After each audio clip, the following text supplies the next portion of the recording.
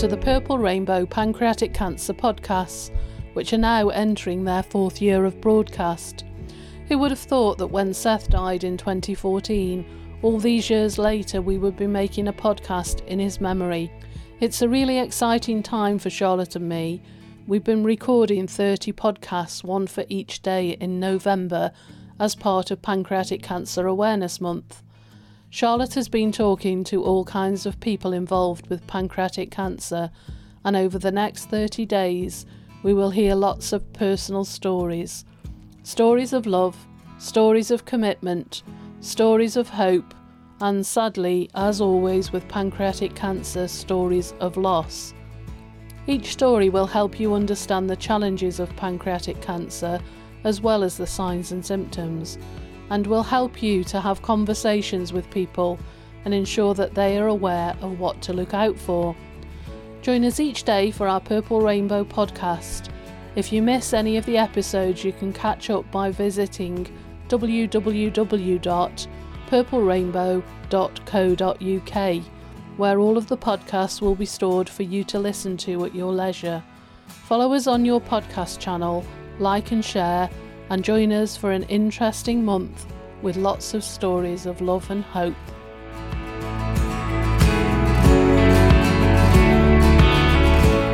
Welcome to today's episode of Purple Rainbow Pancreatic Cancer Podcasts. This is one of 30 episodes you'll be hearing across November 2021 for Pancreatic Cancer Awareness Month. I'm Charlotte, and today we get to hear Nessie's story. Now, Nessie's husband Peter and her best friend June both died from pancreatic cancer at around the same time, 8.5 years ago. More recently, Nessie's cousin's husband and Nessie's ex-mother-in-law also died from the disease. Well, we were very lucky. When we met, I was 59 and he was 63. And he'd been widowed for 5 years after only being married for 2 years. So that was pretty tragic for him. And I had been separated for a year from my ex-husband, and we met by chance because we were both Meals on Wheels organisers. You know how romance comes along. And we clicked immediately, and we had 13 absolutely blissful years of marriage. He was an ex-merchant Navy officer, a navigation officer. His first wife was Australian, and she went back to Australia when they divorced and took the 3 sons with her. So I've got 3 sons and 9 grandchildren in Australia now, which is lovely. And I've got a son and a daughter and a few grandchildren in the UK as well. And we just all clicked. We made a perfect mixed family. We were very, very happy. We did loads and loads of things. He'd always wanted to travel because of his naval connections, I guess. We did cruises. We went to Australia about 6 times. Just had a wonderful, wonderful time. And of course, with distance, you can reflect on those being wonderful times. But when he actually was diagnosed and then was ill for 2 years and on chemotherapy and so on, you don't think about those things. You know, you just feel resentful and angry. But I don't feel so angry now. But just, you know, you just have to get on with your life and make the best of it you can. And promoting knowledge about pancreatic cancer is my mission, really. It's what I wanted to do. And to have so many people in your life affected by it as well, that I can't even begin to imagine how hard that is. Well, it's just such an insidious and secret disease, you know. Peter had told me the week before he was diagnosed that he'd never felt so well in his life. We did a house exchange with an Australian couple, and they had a lap pool, a really long swimming pool, and he was swimming 1 kilometre every morning. And he said to me, I've never felt so well. He said, I've lost 2 or 3 kilos in weight. I think it's all the swimming. And the next week, he was jaundiced and very, very ill. And that's how quick pancreatic cancer is. You just have no warning. My friend June, she's She sent me a message and said, I wasn't terribly well over Christmas. I think I've got some bug or something. And 3 weeks later, she was diagnosed and no treatment because she already had metastatic secondaries in her liver. And she died within 4 or 5 months. We just got home to see her before she died. And it's just such a scary kind of cancer. But one of the things that Pancreatic Cancer Action UK do is they promote a learning module that they've paid for GPs and doctors in A&E to spot the early symptoms. And it's free for doctors to do this module, and it adds to their learning. They have to do so many things a year to update their knowledge. And this is one of the things they can do to earn some points. And I told several GP surgeries about it. And when I went back, none of them had actually done it. And it is very frustrating. I don't know what you can do to make doctors know that they need to know more about pancreatic cancer. And that, not every person presenting with diabetes or indigestion has just that there could well be a reason for it. You say this is your mission now, your purpose. You've mentioned that you're telling GPs about the learning, the modules that they can do, and you also mentioned a bit of the fundraising. I'd love to hear a bit more about how you're doing the fundraising as well. Well, I've got a B&B in the UK, and when I'm not in France, I have a big table in my breakfast room, and it's covered in books. Lots of my friends give me books, and all the books I read, I sell them. I also have greeting cards that my sister very kindly makes, and another friend has made stickers that go on the back. I've had 2 open garden days that raised thousands, £2,000 or £3,000. Wonderful days. I've had coffee mornings, really anything. And I've got pins and little ribbons and things from PCA UK, and I sell those. And every now and again, I can go and put some money in the bank. So it's an easy thing to do. What does it do for you? Because obviously, the fundraising helps research, helps raise that awareness. But for you, what does it do for you? Well, it's better than doing nothing, isn't it? I could just think, well, that was my hard luck. It was Peter's hard luck, and June's, and my mum-in-law, and my cousin's husband. But that's not enough for me. I'm just one of those bolshy people who can't accept, well, that's it. What could you do? I'm sure that somebody is going to come up with this breakthrough thing. And PCA UK, they fund a lot of small research projects that perhaps don't get funding any other way. And I'm a great admirer of Ali Stunt, who founded that charity. She's a very long-term survivor of pancreatic cancer, and about 1% of people are in her category. So somebody's got to do something, and why not me? I love that attitude. I really do. It's a really good attitude to have, isn't it? I think it feels like you've got a good community around you as well. But you said that there's lots of people that get involved and help you with your sales, with the books and everything. Has that been something you've noticed? I think I'm fortunate because I live in a village, and I think village life is so much better in that way. Lots of people in my village fundraise for all sorts of things. One of my open garden days, I shared with a friend whose husband had died very young from a stroke. So we split the money. People are very generous because they know that I sell plants in the summer. Lots of people give me cuttings, and, as I say, my sister makes cards that she She makes beautiful cards. I give her all my greeting cards and any that I can scrounge off anyone else. She makes these super cards.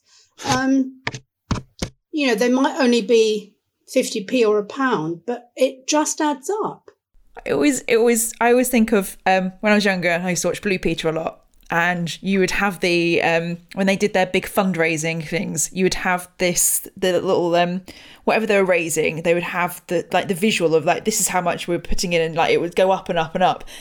And that to me, I just think is what it is. When people go, oh, it's only a few quid, and it's yeah, but that few quid is going to add to that little layer, and then another couple of quid's going to add to that layer, and that and that and that. You can't get thousands and hundreds of thousands of pounds without a few quid here or there, can you? No. Well, there are lots of people like me that are involved in fundraising. I mean, Leslie Goodburn is a good example. She's done wonders. And I know there are lots of other people. And there are lots of people who are doing online support groups on Facebook for patients with pancreatic cancer and for their families.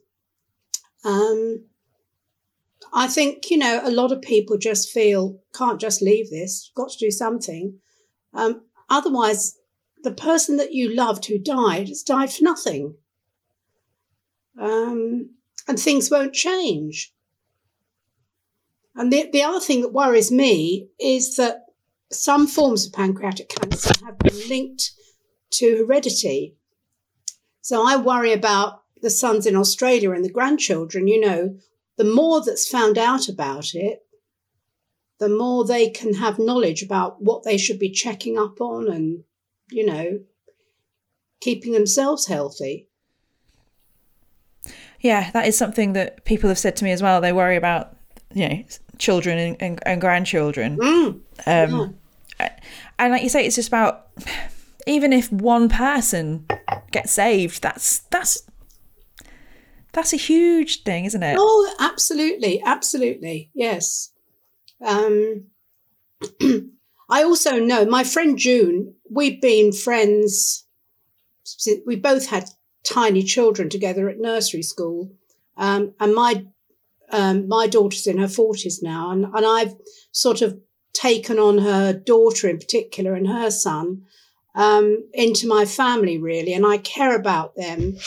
And I want them to know that, I am doing a tiny thing. It's not much, but it's something. And it's in memory of their mum as well as my husband. My poor cousin, her husband, became ill during the lockdown. So he spent most of his time in hospital alone. He might just as well have been at home and died, he did die at home, but only once she managed to get him out. But when he was dying, a lot of the time he was in hospital alone, and because it was so rapid. And that's the thing about pancreatic cancer. It can be very rapid.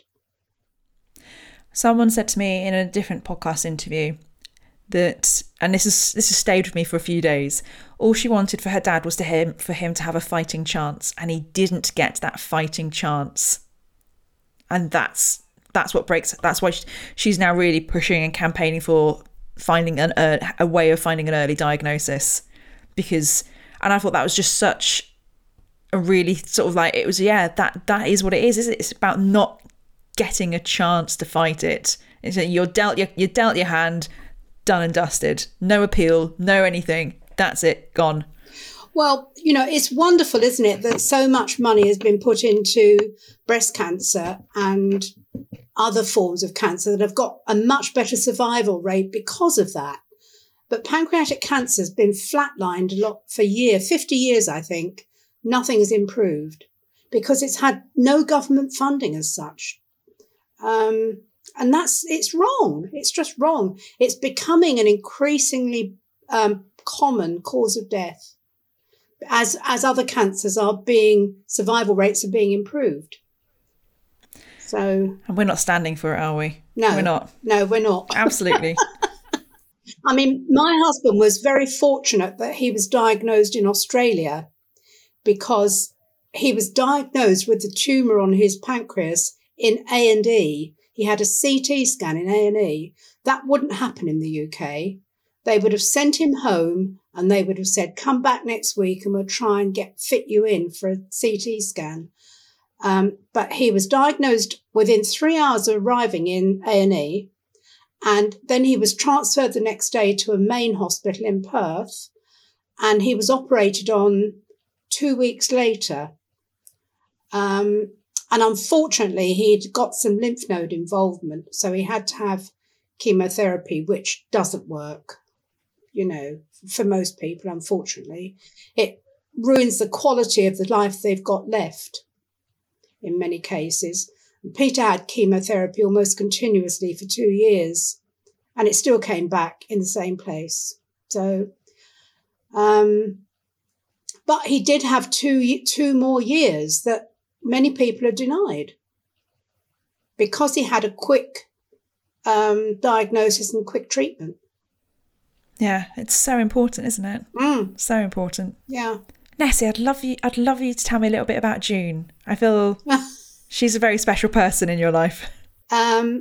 Yes, we were such close friends. We were like sisters, really.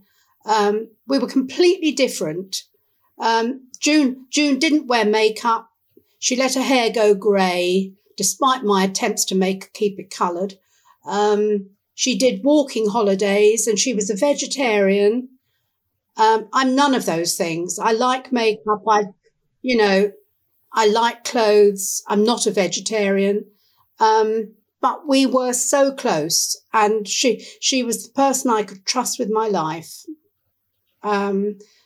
When I was divorced, she was so supportive. She was the only person who ever really knew the problems I had in my marriage, and she was the only person I could tell.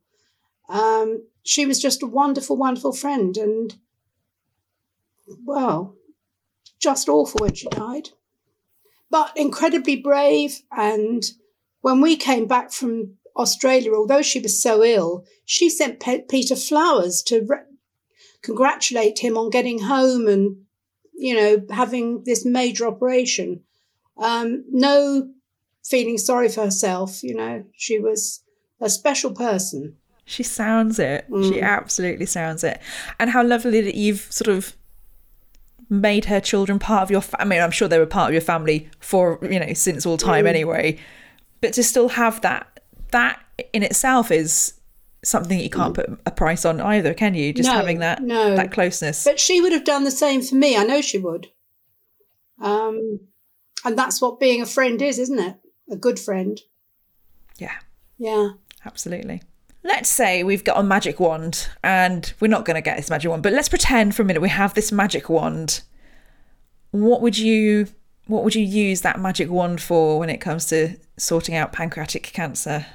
Well, I think I would hope for a blood test for early diagnosis before anyone gets symptoms, a bit like men can have a PSA test for prostate cancer. And a couple of years ago, I did think that there was a possibility of that, because there's a young man in America called Jack Andraka.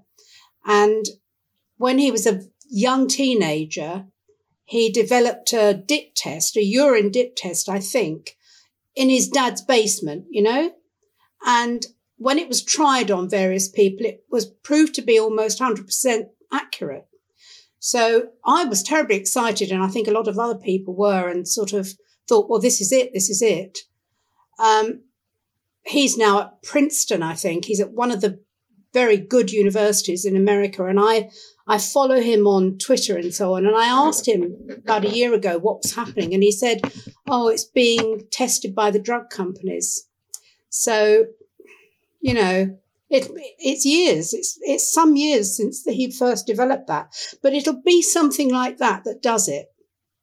And it just may be that extra pound that somebody raises, that extra cake they bake or the garden they open. That may be the little bit of extra funding needed to find this thing. So that's what I'm going to do. Thank you again to Nessie for talking with me for the podcast and sharing her story. And thank you for listening. Please share this podcast You can do that by sharing it on your social media. You can leave us a review and a rating on your podcast app. All of that helps people find us. And that's what we're doing, because we're here every day in November raising awareness of pancreatic cancer. You can find out more about what we're doing at purplerainbow.co.uk. And of course, you'll get a brand new episode from me tomorrow.